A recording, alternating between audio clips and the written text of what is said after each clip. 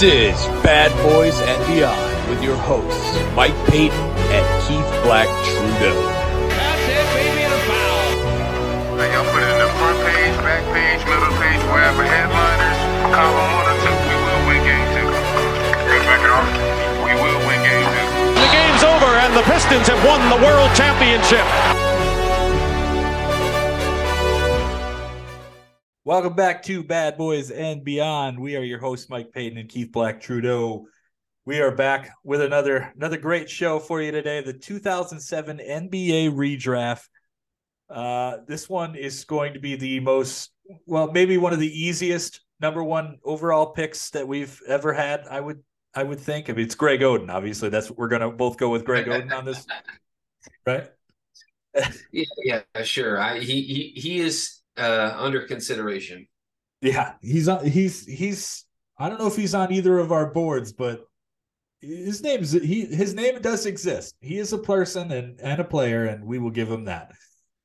But before we get into that, let's talk a little NBA playoffs. Last night, the Heat absolutely dismantled the Boston Celtics in Game 7 and kept the now 151-0 streak going of teams that were not able to come back from 3-0.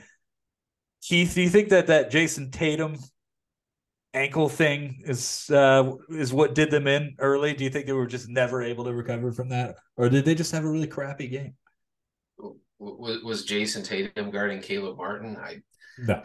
Look, I'm sure it affected them to a degree, but he kept playing. Yeah. Look, if you're too hurt to play, you shouldn't be playing. If you feel well enough to play, then shut up about it. Like, it seems today, all of a sudden, every player in the Celtics had some sort of ailment that was bothering them. Didn't someone say that they were sick or something yesterday? Robert Williams, I think. Yeah.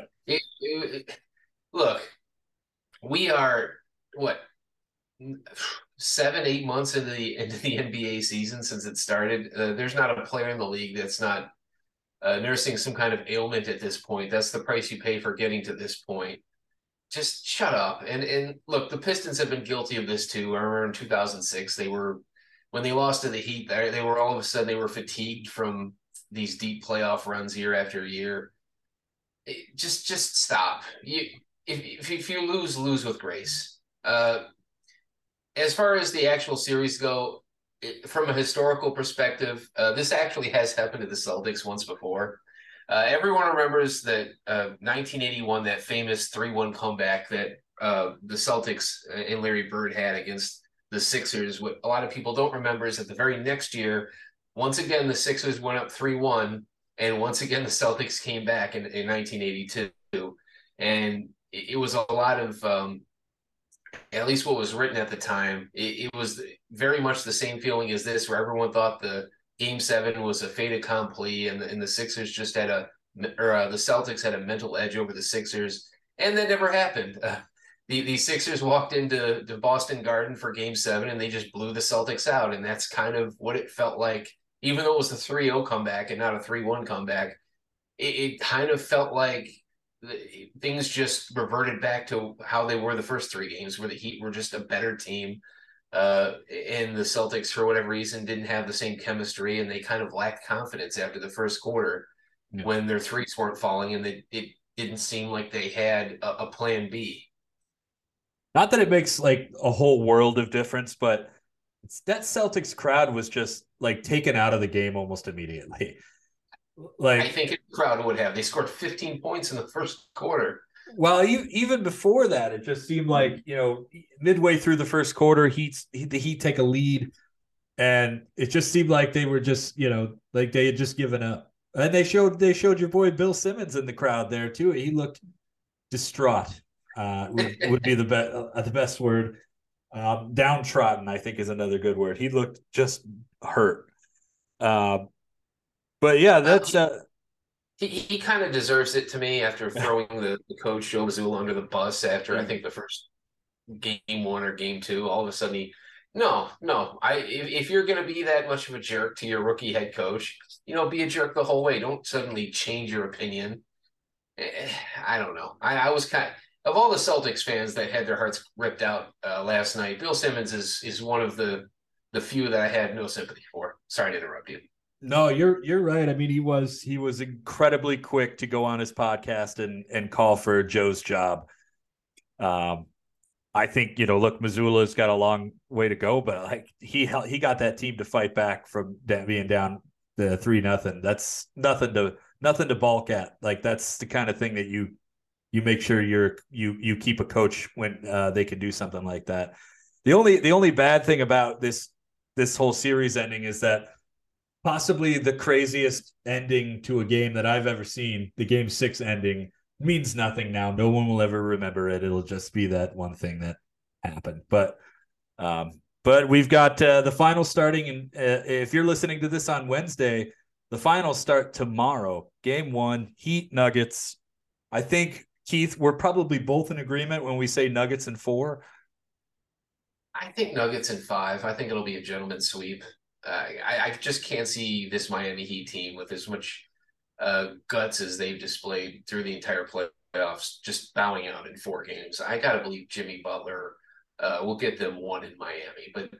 And look, this is not a slight against the Miami Heat, who have just had the toughest road I've ever seen to get to the finals. But once they get there, I think the Denver Nuggets, before the playoffs started, were probably the most championship-ready team of any of the 16 teams. So this is actually going to be a harder test than beating the Celtics and the Bucks, which is insane to me. I really don't think that Miami has any answer for. First of all, they play zone. A majority of their, as we saw in Game 7, they played zone a huge chunk of that game because they're so good at it. They play it more often than any other team. But the problem you're running into is the Denver Nuggets have the best offense in the entire league against zone defenses. And if you play man, which Miami is, they don't have the personnel to play 48 minutes of man-to-man. But even if they try, you're going to have to deal with Jamal Murray, who they have nobody that can guard in their backcourt. So it's really pick your poison as far as the Heat go. I guess it's not out of the realm of possibility that they could catch fire and just knock down so many threes that it doesn't matter. But unless this superhuman streak continues of guys like Caleb Martin coming out of nowhere and shooting 70%, not to mention I think Denver has better personnel to defend them than the Celtics did. I just don't see this series going longer than 5 games. I think Denver has the eye on the prize. They've been denied for so many years. As young as that team is, it's kind of funny to say that, but they're that team that's been denied a chance at a ring. They've been together for a number of years, and this is their chance, and I think they're going to jump on it. I think Miami is that type of team too. I just don't think they have nearly the talent Denver does. Yeah, no, it should be fun. I selfishly would love to see Jokic get that ring and kind of shut up all the talk that's around him with the whole, he's won MVPs, but he can't win in the playoffs and all this and that. Yes. But boy, this has been the playoffs for guys who are about to get paid, who probably weren't going to get paid before this. Austin Reeves, Caleb Martin, Gabe Vincent, Max Strus, all these guys are going to wind up getting paid a ton of money based off of these playoff performances. It's going to be crazy. Yeah. Miami in particular has they have a lot of big decisions to make. Yeah. Duncan Robinson, I think they will trade him for whatever they can get, because I think this is the first time in years that he's actually been tradable. I still don't think he's necessarily worth his contract, but I think another good team out there that badly needs a shooter that's already pretty good would jump on the chance to take him. I think he's proven that much in the playoffs. But yeah, Max Strus, also a free agent. Man, I mean, what do we even offer the guy? He fits so well on Miami, but he's also arguably a system player that may not look as good on another team. The Celtics, I believe, had him at one point, and they cut him in training. Yeah. Yeah. So I don't know that it's a fun team because they have so many undrafted players, but because of that, they have so many players that are not on long-term contracts. And now that they've had this major run of success after barely making the playoffs, they have to figure out what's real and what's not, and which one of these guys do we keep around and which one of these guys do we let go? Because I promise you, they're not going to go into the luxury tax to retain this roster. Right. Well, we'll see what happens. I'm very much looking forward to kind of getting to the next step of things for to see what the Pistons are going to do this offseason. I just got to fix this thing. But a coach would be nice. That would be nice. Would love a coach. You know what? I don't want to stray too much off the point, but this is a 2007 NBA draft episode. But what's everybody's problem with Kevin Ollie? I don't understand why Kevin Ollie is a bad coach and why everybody hates that that's the possibility. I would rather have Monty Williams or you know, something like that. But like if Kevin Ollie, if Troy Weaver believes enough in this guy, I mean, I don't know what's the problem with him. He won a national championship. That's I made this point on Twitter already, but I think people's problem with Kevin Ollie is that nobody else seems to want Kevin Ollie, and everyone else wanting your candidate somehow makes them better, which in some cases might be true. It's just, let's be honest, no one knows anything about these guys that have never been head coaches in the NBA, whether you're a college coach or an assistant or whatever. No one knows anything about his X's and O's or anyone else's X's and O's that hasn't been an NBA head coach before. So all you have to go on is what other teams want this guy. And you have a lot of people, for lack of better verbiage, I think you have a lot of people just speaking out of ignorance and frustration. And look, Kevin Ollie would not be my first choice just looking at resumes, but I'm not going to sit here and say that he'd be a terrible NBA head coach. I have no reason to say that. He failed at UConn because he didn't have players. And he took a rather mediocre UConn team to a national championship. He couldn't even recruit at that level, though, and I think that's why they kind of fell off and why his coaching record at UConn fell off towards the end. I don't know if it was because of his X's and O's. It's not like he sent guys to the NBA left and right. Now, I think there's an outside chance they could be waiting for, because I think we've gone through the whole circus or the carousel of Troy's guys, which are obviously Kevin Ollie and Charles Lee.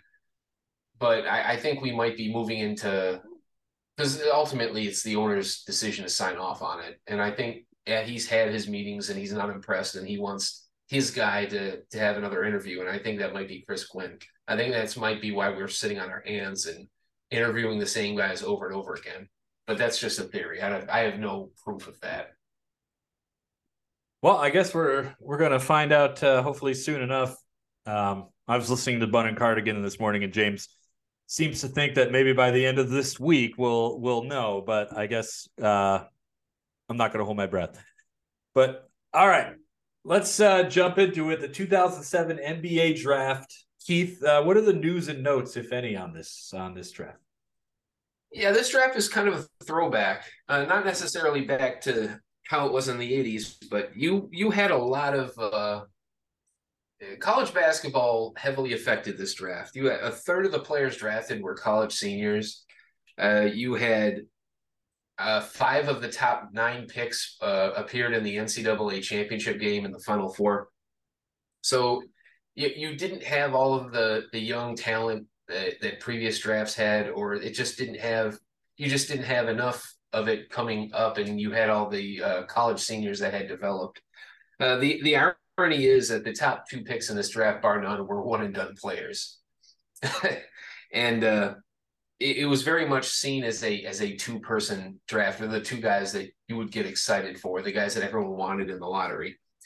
And we're talking about today, the lottery that we just had, where the Pistons dropped from 1st to 5th, but everything else kind of stayed the same. In this draft in particular, the first pick was won by the team with the 7th best odds. and 8% odds. And then the second pick was won by the team, 5% odds. And the second pick was won by the team with the fifth best odds at 5%. So just imagine if that would have happened today, you would have had like Indiana and I don't know who had the seventh pick this time around, but yeah, they like Indiana and Orlando or something, jumping up to 1 and 2, the chaos that would have happened. And that's kind of how it was in the 07 lottery, where it was two teams, the Sonics and the Blazers, that nobody envisioned having these top two picks. All of a sudden they had them. But anyways, those are my notes for the 2007 draft. All right. Well, Keith, I do believe that it is your turn to pick first. Yep. The Portland Trailblazers are on the clock, and I would imagine that there's going to be some sprinting to the podium. Yeah, if I'm the Blazers, and look, it's easy to judge them in hindsight because the game is very different now, even from back then, only 16 years ago. You still wanted that franchise big man, and there were some doubts about this specific player's durability and his not too dissimilar from Victor Wembanyama, that his frail frame may limit his career in the NBA. But obviously, none of that's true. That's all bullshit. And clearly the best player in this draft class is Kevin Durant, who I am taking at number 1. I'm going to pair Kevin Durant with Brandon Roy, and we could make a finals run. Look, we're going to have to get through the Lakers, but I think we could challenge the Lakers sooner than later, at least in the next 2 or 3 years before Brandon Roy's knees give out. I absolutely fun team. Yeah, I know. I absolutely love this fit for the Blazers. I think they're going to do bigger. And look, you still have LaMarcus Aldridge on this team. So you have LaMarcus Aldridge, Brandon Roy, Kevin Durant. I mean, that is an amazing 2, 3, 4. And you can put pretty much anyone around those guys. And yeah, I think this is a 50-win team. Maybe not this coming season, but 09 and 2010. I think those are prime years. I think just imagine what Kevin Durant would have done for the community of Portland. It would have just been a major love affair. This is obviously the way that it should have gone. And yeah. But alas, it did not. The Seattle Supersonics are up with the second pick, and I'm looking at their roster here, Keith. You want to know their centers? I'm going to go ahead and read their names off for you. Francisco Elson. Okay. Johan Petro. Johan. Sorry. Mohamed Sane, who was a lottery pick last year, believe it or not. Kurt Thomas, the great Kurt Thomas, no longer a Knick, now a Sonic. And everybody's favorite, Robert Swift. The poor Sonics, they have always had a curse on finding centers. Yes, they clearly have been trying really hard. I believe Swift was also a lottery pick 2 years ago. So they really, really want this center, and I'm going to help them out. The Jack Sigma curse. That was the last great center they had was Jack Sigma. Jack Sigma curse. Wow, that was like he got picked in the late 70s, if I'm not mistaken. Oh yeah, they won a championship. They went to the finals his rookie year. They won a championship in year 2, and then 4 or 5 years later they start to tear it down, and he was one of the first guys to go, and they just haven't replaced him since. It's crazy. He went to Milwaukee, if I'm not mistaken. Right? Yes, he did. Yep. So I am going to take, and I think everybody knows which way I'm going here. I'm going to take Marc Gasol with the second pick. This guy, I love this guy. I love Marc Gasol. Going to run up the scoreboard or anything like that, but this is a great leader. This is a guy who can play some good defense. Good, he is going to play a major role. This is a team captain that I've just selected for the Sonics, who, I'm sorry, there's no other big superstars left in this draft. This is the, any other year, I think Gasol would maybe go a little bit later, but I really feel as though he is going to end that Sonics center Jack Sigma curse. And the Sonics still have a lot more work to do, but this is a good start for them in their last year in Seattle. All right, you picked Gasol? Marc Gasol. Okay. Yeah, he really has had an amazing career from a kid that was just he was just overweight in high school, not a very highly touted prospect. You could argue the only reason he even got drafted is because he grew to be the same height as his brother, and his brother was an all-star. And he winds up getting traded just as a throw-in for his brother, and he becomes, I would say, if he's not as good a player in hindsight as Pau Gasol, he's like once very small notch below him. Not quite as good offensively, much better defender.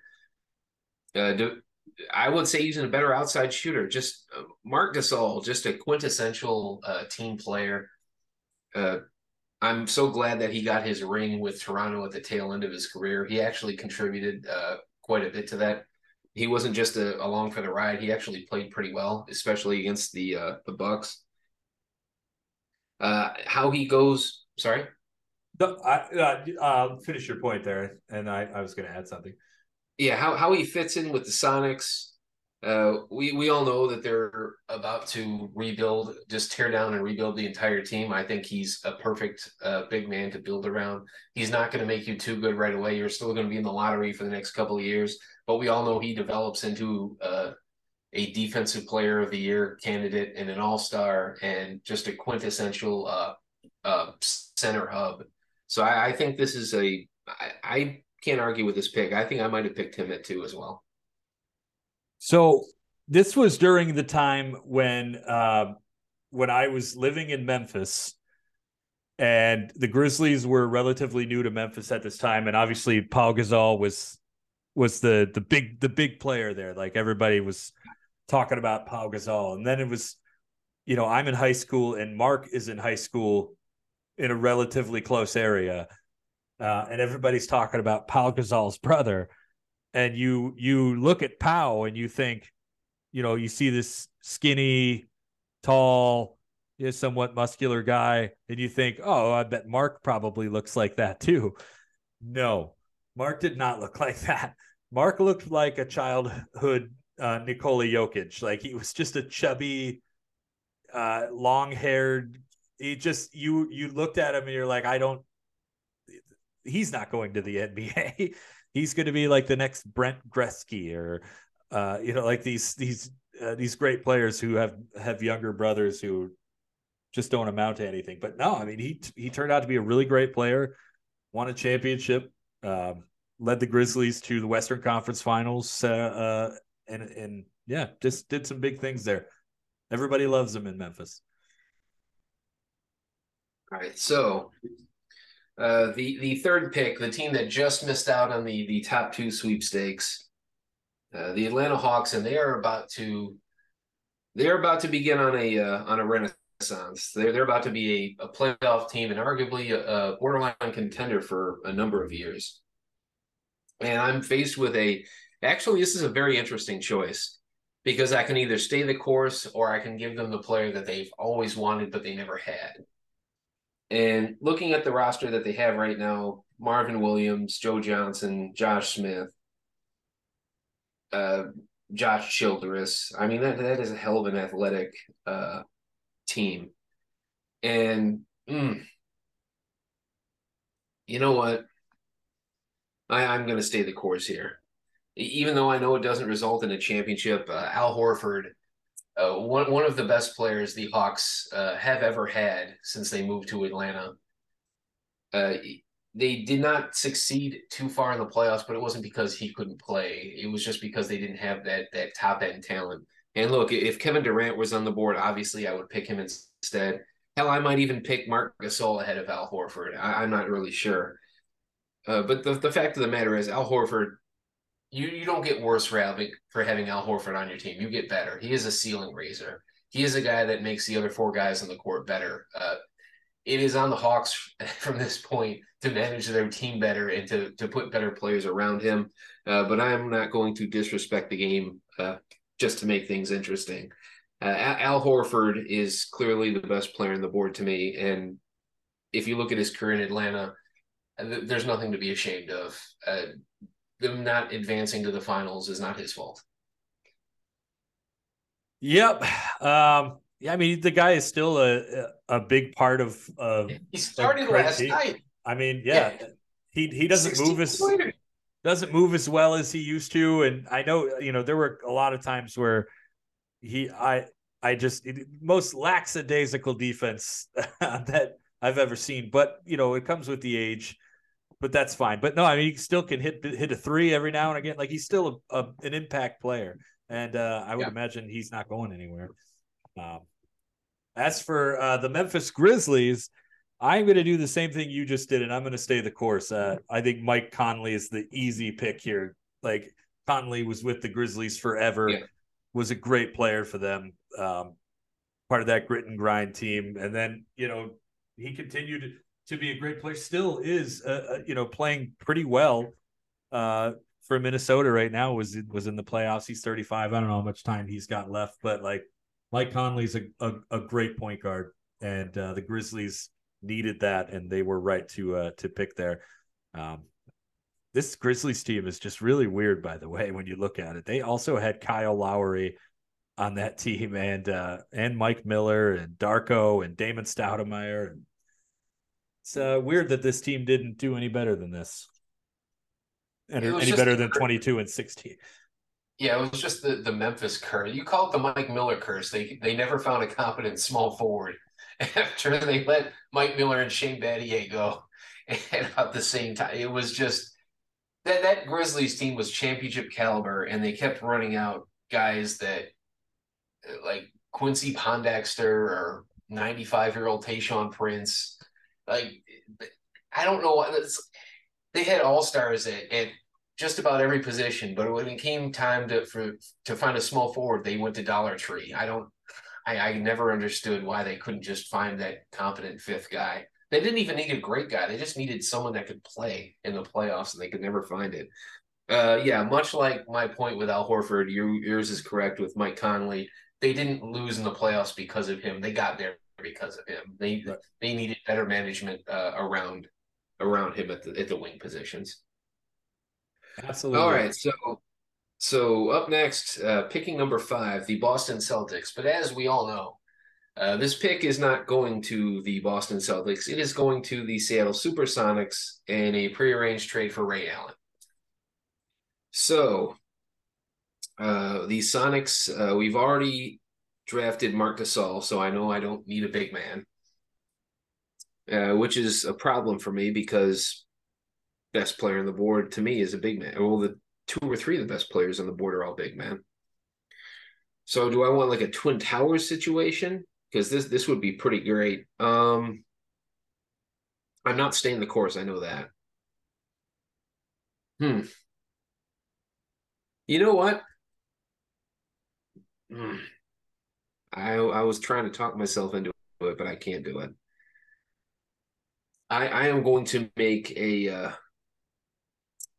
major leap here. This is probably going to be the riskiest pick I've ever done.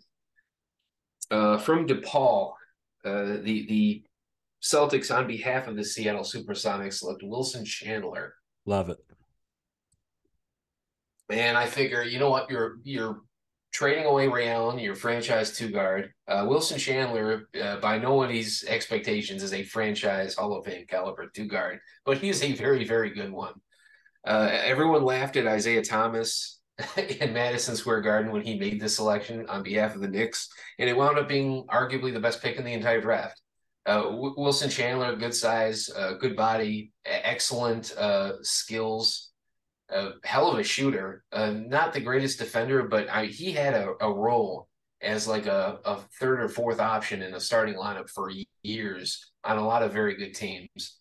He's the type of player that every other team would love to have as their 4th or 5th option. And yeah, I have nothing else to say other than Wilson Chandler to me is somehow the 5th pick in his own draft class. I think it's a great pick. I mean, I loved Wilson Chandler. I always thought, I mean, Michigan native, obviously. I always thought that he was, a lot better than he ever got credit for. He kind of bounced around a lot too on a lot of, they were good teams, but they were a lot of like nondescript teams. So I don't think he ever kind of got the credit that he deserved because he wasn't a guy that was playing on ABC or TNT every week. Right. Oh, all right. I have an interesting decision here with the Milwaukee Bucks. We are 2 years removed from selecting Andrew Bogut with the number 1 overall draft choice. We also got Charlie Villanueva in that draft. I'd love a point guard, but I just feel like there's no point guards on that are worth taking this high. I'm going to go with Uncle Jeff here. Jeff Green to the Milwaukee Bucks. Solid small forward, still playing today. Had that little heart thing, after a couple of years in his career, was able to rebound off of that. I mean, great player. Get you points. He plays defense. He's a hustle guy. Journeyman of the league. I can't believe how many teams this guy has played for. It's insane. Let me count them out real quick. 1, 2, 3, 4, 5, 6, 7, 8, 9, 10, 11 teams he's played for. And is about to play in the NBA Finals this week. So I'm really happy for him going to the NBA Finals. I think didn't he win one already with the Celtics? Was he on that team? No. Jeff Green? No, he was never. No. Oh, that's right. He did go back to the. No. The Celtics have only won one championship in the last 38 years. That was in 08. Right. Okay. So yeah, here's a guy that's, you love to see this type of thing, these older guys to get a shot at the title. So we'll see what happens. But I like Jeff Green here just because this Bucks team just really has nothing at this point. So really, besides Michael Redd and Andrew Bogut, and I guess Charlie Villanueva, this team really doesn't have much. So this is going to really help him out, and he's going to start immediately. Yeah, Jeff Green, he is your favorite 2000s basketball player's favorite player. I have lost count of the amount of times I've heard people praise Jeff Green, current and former players. Dwayne Wade used to gush about him all the time. LeBron did. Kevin Durant did. Everybody loves Jeff Green because he had these expectations for being a top 5 pick, and he just wasn't ever good enough to live up to them. But he had a very good, very solid career. Didn't have an ego. Never tried to be that guy that he wasn't. It's just the people. I think media, fans, etc. When you get drafted that high, the expectations go up, and it's not his fault that he can only be as good as he can be. I think Jeff Green has maxed out every bit of potential that he had and then some, because he should not be playing basketball right now, and he's about to be playing in the NBA Finals, actually in a rotation. I think he's actually a really good story of how you don't need to live up to the expectations of where you're drafted in order to have a successful career. As far as the Bucks go, they're kind of a dumpster fire right now. They've got Andrew Bogut, not much else. They're about to rebuild. And I think Jeff Green he's a glue guy. So he would fit in no matter what direction they decide to go. Oh, speaking of dumpster fires, the Minnesota Timberwolves are on the clock at number 7. And they have just traded the man who was their franchise all by himself, Mr. Kevin Garnett. And they've gotten back Al Jefferson and a bag of chips. And I know there are other players went back with him, but Al Jefferson was pretty much it. They could have insisted on Rajon Rondo, but for whatever the reason, they didn't insist hard enough. Anyway, so basically, this is the Gerald Green and Al Jefferson show for at least this season. You know what? I'm not even going to think twice about it. From Florida, the Minnesota Timberwolves select Joakim Noah. And yeah, it'll be kind of an interesting fit putting Al Jefferson, who's a 4-5 type, in with Joakim Noah, who is a 5 and nothing else. But I don't care. Joakim Noah has been the most talented player on my board for like 3 picks now, and I can't just pass him up at this point. He's so clearly better than everyone else in my draft class. Al Jefferson is a very talented basketball player at major defensive liability. You hope that Joakim Noah can cover for that. And that's another thing the Timberwolves have never had is a great defensive center. Joakim Noah, certainly that, a former defensive player of the year at one point. He's kind of basically what Marc Gasol was, but without the scoring. He could do everything else that Marc Gasol could do, and he was probably even a little bit better defensively. I love this pick for the Timberwolves, if only for the reason that Joakim Noah is the only one in this roster that I really want to keep around, past 3 or 4 years. If Al Jefferson works out, great. If not, cool. You have a very good defensive anchor to draft players around, and that's a great start. All right. Well, I have the Golden State Warriors here, and this is an interesting one because I am struggling with what I'm going to do here. This team is an interesting team. They made it to the playoffs this year, or almost made it to the playoffs. Sorry, they did not make it to the playoffs. They won 48 games though, which was that's impressive for the team that was the laughing stock of the league.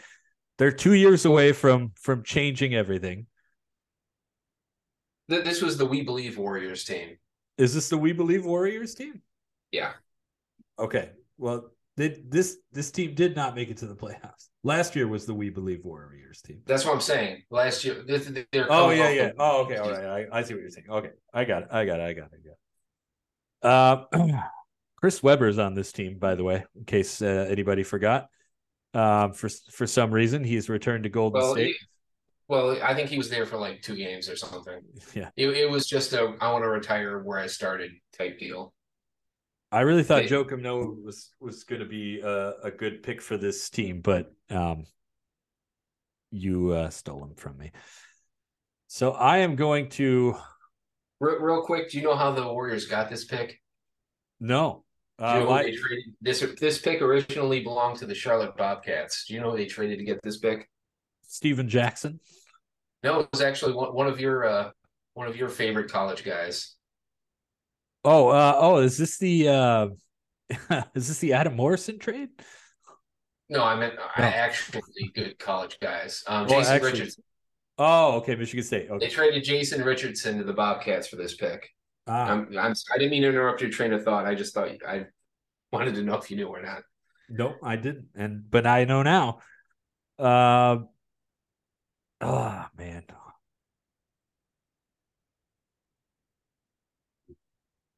Actually, you know what? I know exactly what I'm going to do. I'm going to select Thaddeus Young to go play for the Golden State Warriors. Thaddeus Young, a very underrated player, very underrated power forward, a guy that was averaging double digits in points and rebounds at one point. Solid guy for years. I mean, he's actually played. He still plays. We're in that realm now where we're drafting guys who are still in the league. That's crazy to me. He's 34 years old. Played for the Raptors this year off the bench. Decent season. But with Philly and with Indiana especially, and he was a very good player, and I think that he's going to fit in well here on a team that has really no power forward to speak of other than Brendan Wright and Chris Webber and Matt Barnes, and none of these guys are long for this world. So, and Austin Crocier, sorry. So yeah, I think Thaddeus is going to come in and help this team out a lot. And once they get Steph Curry here pretty soon, that's going to be a nice little running mate for him. Yeah, I want to say Thaddeus was the youngest player in this draft. I don't know that for a fact, but I know he was a one and done. I know he was the biggest kind of mystery, at least among the college players in this class. And a lot of people had him in the top 5. There were people that had him in the 19-20 range. No one quite knew what to make of this guy. But in the end, he's outlasted just about everybody. As you said, he's still playing today. There's a lot of longevity in this draft class. Yeah, I love but that. Yeah, yep. And how does he fit with Golden State? Long term, I think he fits perfectly well because he doesn't need the ball in his hands to be successful, which is exactly what you want going forward with a team that has Steph and Klay Thompson on it. So if he lasts that long, I think he's a very good fit. Okay, so the Chicago Bulls, and the important thing with the Chicago Bulls is the era of the baby Bulls is just about over. They are about to embark on one of their worst seasons. Well, one of their worst seasons, but they're going to get rewarded with Derrick Rose next season. So I don't want to make them better than they already are. And fortunately, no one on this board remaining. No one remaining on my board has the ability to do that. So, and I just see an outstanding backcourt partner for him in the future, and that is out of UCLA, the Chicago Bulls select Aaron Aflalo. Aaron Aflalo, who a lot of Pistons fans lovingly called Scrabble because no one could spell his name correctly. He went from being one of the most underrated players in the draft to almost being overrated because everyone couldn't stop talking about how underrated he was. He was just about a 20-point per game scorer at one point after he left the Pistons. Not an all NBA type defender, but a plus defender, certainly. Not necessarily a guy that made plays for others, but if you just asked him to play tough defense and to score the ball efficiently, he did that. He did that very, very well.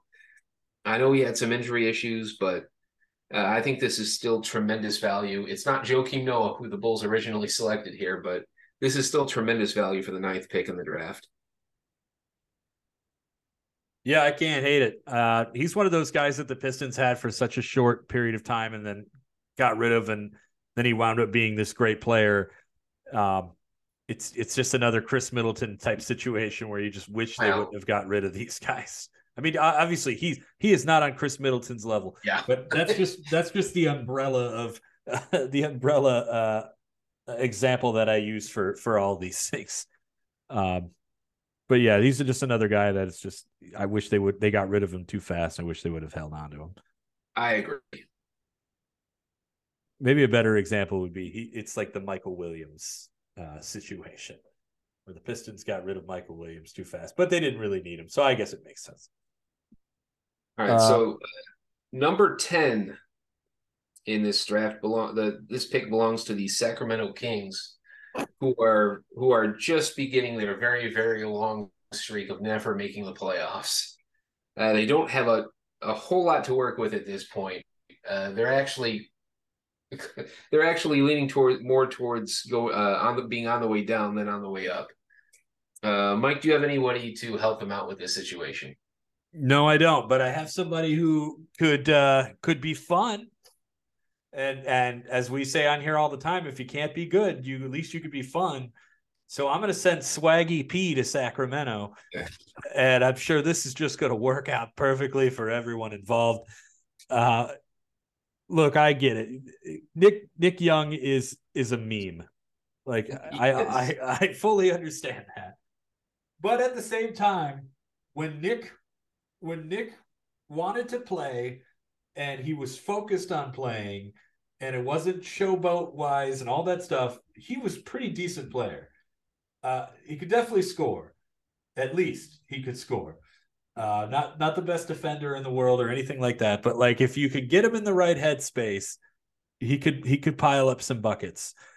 And I just looking at who's left, it was either Nick Young or Rodney Stuckey, and I just wasn't ready to draft Rodney Stuckey yet. So yeah, I'm going to go with Nick Young here to the Sacramento Kings, and I'm going to move Kevin Martin on over to the point guard spot. So yeah, the word "if" is doing a whole lot of heavy lifting. Yes. Nick Young, very much a less stable version of J.R. Smith. Yeah. I think the irony here, you mentioned Rodney Stuckey and Nick Young. That was reportedly the decision that Joe Dumars was left with when he got his turn to select in this draft. It was his last two on his board were Rodney Stuckey and Nick Young. And he didn't choose Nick Young. And you know what? I don't regret him not choosing Nick Young because he would have driven me insane. Yes. Nick Young, very much known for being the fun player on some very, very bad Lakers teams towards the end of Kobe's career. I think it's kind of a sad irony that he was all this time he was known as for being a shot chucker on teams that never went anywhere. And his very last season, he wins a ring with the super talented Golden State Warrior super team. But he actually did start a couple of playoff games. So it's not like he was just along for the ride, even though he kind of was. All right. If you want to know, here's Nick Young at the very bottom of my board because I couldn't justify not putting him on the board, but I knew if I put him low enough that you would select him and I wouldn't have to make that decision. You can always count on me. All right. So number 11, the Atlanta Hawks are back on the board. Excuse me. The Atlanta Hawks are back on the board by virtue of the Al Harrington trade they made several years prior. I've already given them Al Horford. Their team is kind of together. And this is a very easy pick for me. From Italy, the Atlanta Hawks select Marco Bellinelli. I like it. And if there's any team, I know this team has Joe Johnson. I know Al Horford can shoot a little bit. Josh Childress can shoot a little bit, but really what this team needed the most was floor spacing and outside shooting, as well as maybe a point guard that could handle the ball. But in any case, I think Marco Bellinelli, who came into the NBA as a pretty ready shooter, and this Hawks team is going to go into the playoffs immediately starting this season. I think it's a good match with them. I think he certainly makes them better from an offensive standpoint. You'll have to cover for him on defense, but Bellinelli has also always played on good teams. He's never had the flash that maybe would make him stand out. But if you look at his career, he's always played on pretty good teams. There's a reason for that. He's a good glue guy. He's an excellent shooter. He does the job you need him to do, and he doesn't make too much of a fuss. I really love this fit for the 11th pick. Oh. All right. So pick number 12.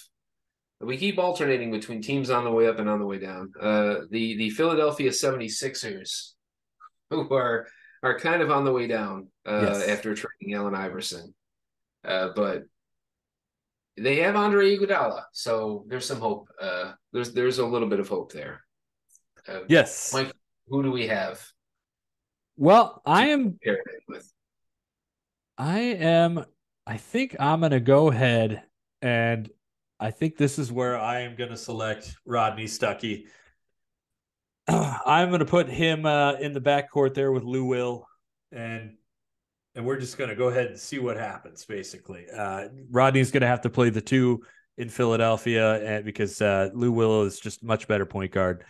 And I think that actually once the Pistons switch Stuckey over to a shooting guard, he started to get better. Yeah.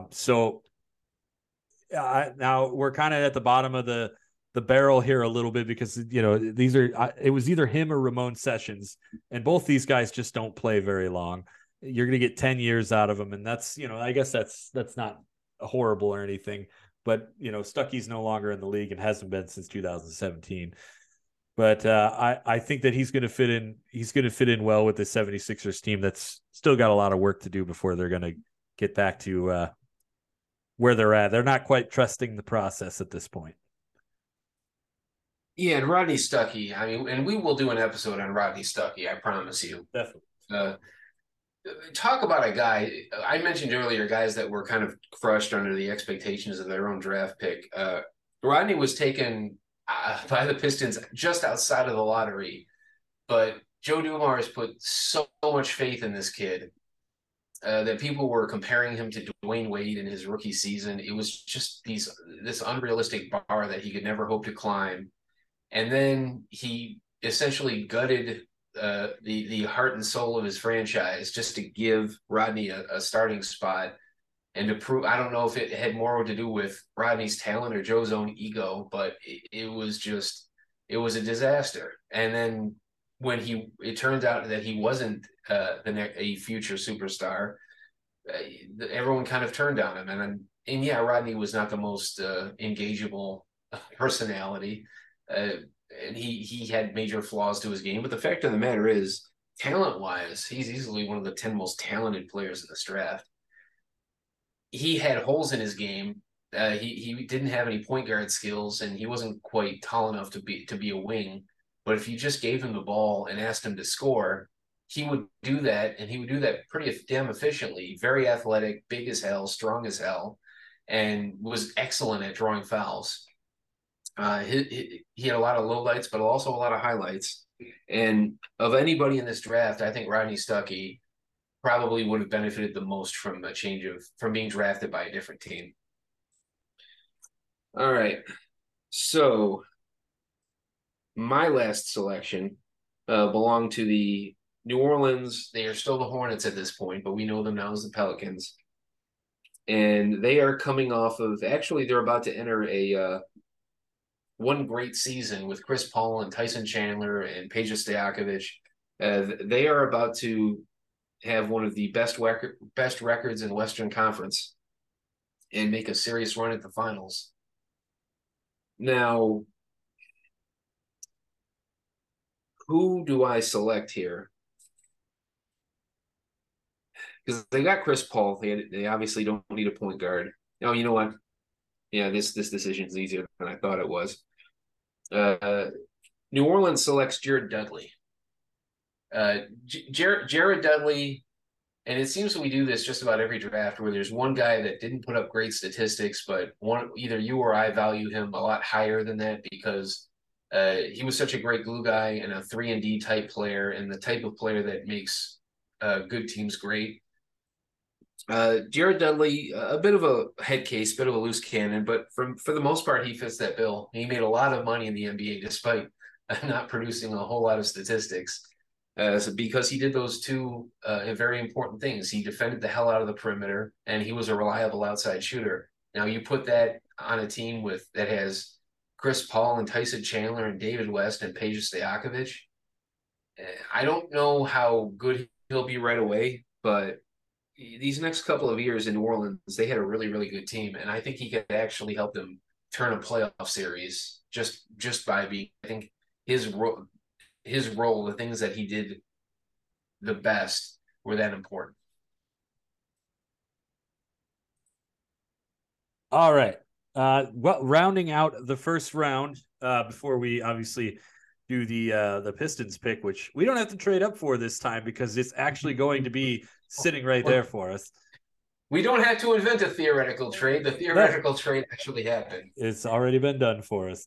I am going to select for the Clippers. This is a team that is going to be still very bad for a while. The whole Blake Griffin era, the Lob City is still a ways away, a few years down the road. But this team currently, they have Sam Cassell. He's not going to be around that long. Actually, I think he's out of town after this season. Actually, midway through this season, he's gone. He goes to Boston. And was he on that championship team? Who, Eddie House? No, Sam Cassell. Did he win a title with Boston? Yeah, he did. They let him go and he signed with the Celtics. Yeah. Totally forgot about that. All right. I think Stephon Marbury was there too. Or no, he was there the next season. That's right. Just missed out. Yeah. Yeah. And then they also have Andre Barrett and Dan Dickau. This team needs a point guard pretty badly.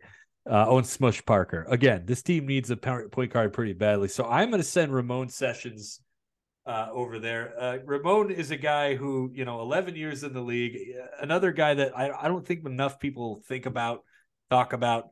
But he was a solid little point guard there you get you 15, 16 points a game.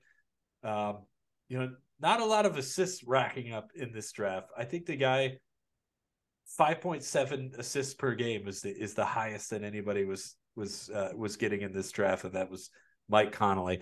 But Ramon Sessions is two behind him with 4.1 career assists, and that's not too bad, I guess. It's not the distributor that I would be looking for, but it'll work. So the Clippers, no matter who I take for them, they're not going to be good for a while, and there's really just nothing you can do about it. But I think Ramon Sessions is going to work out nice for them. Yeah, when you said point guard, I thought you were going to select a different point guard than the one you did. But were you thinking Aaron Brooks? Yes. Yeah, he was on my board. I just like Sessions a little bit more. Yeah, as I recall, he had one amazing game against the Detroit Pistons. I'm trying to look it up right now. But I think it was this one. Yep. 13 for 18 from the floor, 18 for 21 from the foul line, 44 points and 12 assists. 44 and 12. Charlie Villanueva for the Bucks had 33 points in that same game. But yeah, can you tell Ramon was being guarded by Allen Iverson? Yeah. Not a lot of effort was being put in. No, but Allen, to his credit, scored 27 himself, and I think had the game winner. But aside from that, yeah, Ramon Sessions, pretty damn efficient floor general. Couldn't guard anybody, but he was a career backup. He wasn't really asked to. All right, so now we go to the hypothetical, which is an actual real pick, because the Pistons did have the 15th selection in this draft by virtue of trading Darko Milicic to the Orlando Magic. Look, I see several players on here, but here's my main goal. My main goal is to not encourage Joe Dumars to trade Chauncey Billups. So, you know what? I am going to. Do you have anyone in mind? I do. Okay, it's probably not going to be mine, so I'm going to give it first. The Detroit Pistons select Carl Landry. That's exactly what I was going to pick. Oh, damn. That's my exact pick. I apologize. They have the Anthony Tolliver. No. All right. It's perfect because right now they have they got Dice and Walter Herman. Yeah. And then outside of that, Amir Johnson. And they just Sheet still. Yeah, Sheet's still there too, but these guys are all going to be gone soon. Yeah. They need somebody at that power forward spot. And I think Carl Landry just fits in perfectly. Yeah, Carl Landry, high-end role player, but it's another guy that made a whole lot of money despite not being a star because he was dependable. He did the things that you paid him to do, and he didn't do the things that you didn't pay him to do. He never tried to be someone that he wasn't. Double-digit scorer for a number of years. I believe he was on some of the original Steph teams. But yeah, I think he's a great depth piece. McDyess and Rashid especially are getting up there in age. They need to have some if not some off days, they need some more rest on the bench. And I think Amir Johnson clearly wasn't ready at that time, but I think Carl Landry is. He's an NBA ready player right off the bat. I don't think he helps them beat the Boston Celtics, but who knows? Maybe they'll have fresher legs. I don't know. Yeah, you and I are constantly agreeing. I'm telling you, the Pistons need to just give us a job and just let us put us in the scouting department. We've got we at least have some cohesiveness here, so it should make it easy. But yeah, that's going to do it for the 2007 NBA draft. We'll have the 2008 one coming up very soon, and that is going to be an incredibly interesting conversation as to what to do with that number one pick. And I very much look forward to the Russell Westbrook versus Derrick Rose debate. I think I already know what my answer is going to be, but we'll see what Keith thinks when we get to that one. But next week is a gigantic show, huge. It's our 50th episode. Thank you to everyone who has stuck with us, through the last, I don't know how long it's been, almost a year at this point. We love all of you guys, and because of that, we are finally going to give you the Joe Dumars episode next week. Joe Dumars as a player. We're going to do this as in a 2-part thing. So we're going to cover Joe as a player, and we're going to cover Joe as a GM. But first up, we're doing his playing career, and that should be a lot of fun. I'm looking forward to that. There's going to be a tons of stories because I think both of us have had the opportunity to meet Joe. I know that I have, and there'll be some storytelling there, and we'll go over obviously the Jordan rules and how Joe was like the only guy who could stop Jordan, or was one of the only guys who could stop Jordan. And I look very much forward to talking about that. And we'll see you guys next week with Joe Dumars.